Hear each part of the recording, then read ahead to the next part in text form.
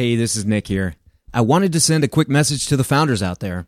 If you're raising your first round of capital and you're not located in the Bay Area, New York City, or Boston, we'd love to connect with you. NewStack leads deals for founders that don't fit the standard Silicon Valley profile and are located in undercapitalized areas. If that describes you, or if you know a startup that fits that description, please send us an email. It's team@newstack.vc. Now here's a word from our partners. This episode of TFR is brought to you by Pacific Western Bank.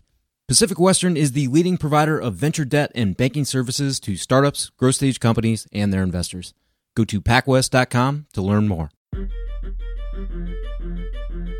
Welcome to the podcast about investing in startups, where existing investors can learn how to get the best deal possible, and those that have never before invested in startups can learn the keys to success from the venture experts. Your host is Nick Moran, and this is The Full Ratchet. Welcome back to The Full Ratchet. On today's special segment of Investor Stories, the investors address trends, sectors, and markets that they think are positioned for outsized returns in the future. This is the segment called What's Next?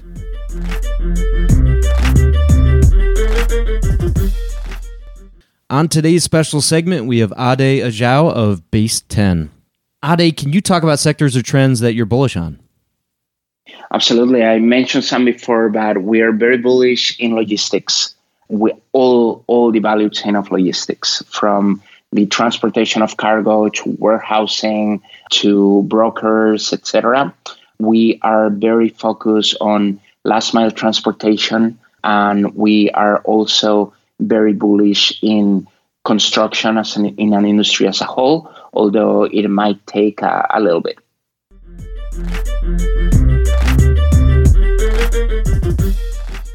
On today's special segment, we have Oren Klaff of Intersection Capital. Oren, can you talk about sectors or trends that you're bullish on?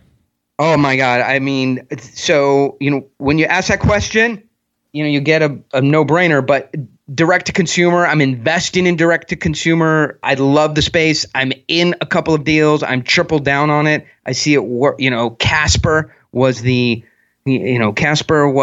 signal that this stuff is working. It's moving Quip and all those. So DTC, and we're working on a DTC company that would surprise you. It's a $75 billion space that nobody else is touching. Mm-hmm. So there's lots of room in DTC.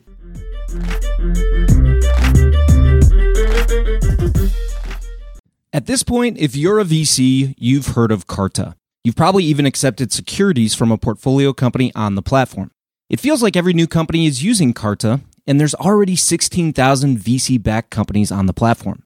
They also offer tools and services for VCs like fund administration. Carta has an army of fund accountants delivering high-quality service and dedicated teams of engineers, constantly improving the functionality of their user-friendly investor platform with in-app quarterly reporting, real-time fund metrics, LP portals, and more. It's also easy to switch from an existing fund administrator or to augment your in-house team with their service. Learn more about their services at carta.com/investors. And this episode of TFR is brought to you by Pacific Western Bank. Pacific Western specializes in providing financial services to startups, growth stage companies, and their investors, helping to navigate financial obstacles by providing access to funds and expertise. Pacific Western's customized products and team of venture banking specialists provides a banking experience designed specifically with startups and VCs in mind.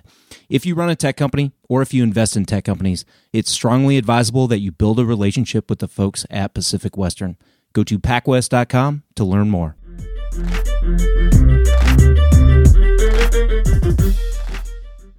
On today's special segment, we have Leo Polovets of Sousa Ventures. Leo, can you talk about sectors or trends that you're bullish on? Yeah, absolutely. I would say a couple of sectors I'm really excited about would be, first, logistics. We've seen a lot of success with our Flexport investment, but we've also done a lot of investments in and around the logistics space, like Stored, which does warehousing, and Union Crate, which does demand prediction, and Steady, which helps businesses with EDI-based communication. And I think one reason we're really excited about this sector is there's a lot of really old school companies in it, and they're all huge, and the industry is very fragmented in many ways. So there's a lot of opportunity, and buyers are just like a lot of times very frustrated with having to use paper tools, faxes, voicemails. They wait weeks to get information or get quotes. And so I think there's just a lot of great opportunity for startups, and the markets are really huge. I think another area I'm really excited about is fintech and lending.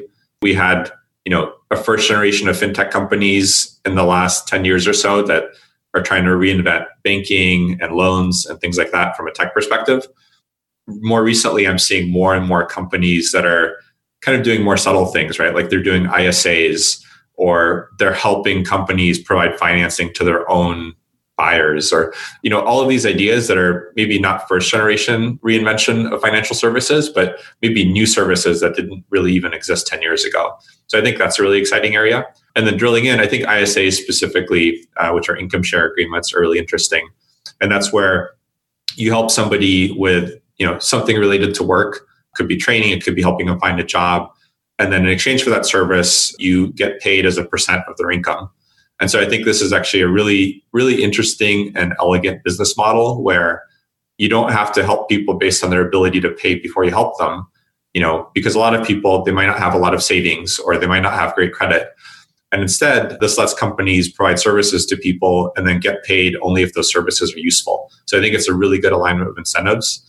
And I'm really excited about companies that bundle that incentive alignment together with some product like coaching or training or immigration visas or what have you.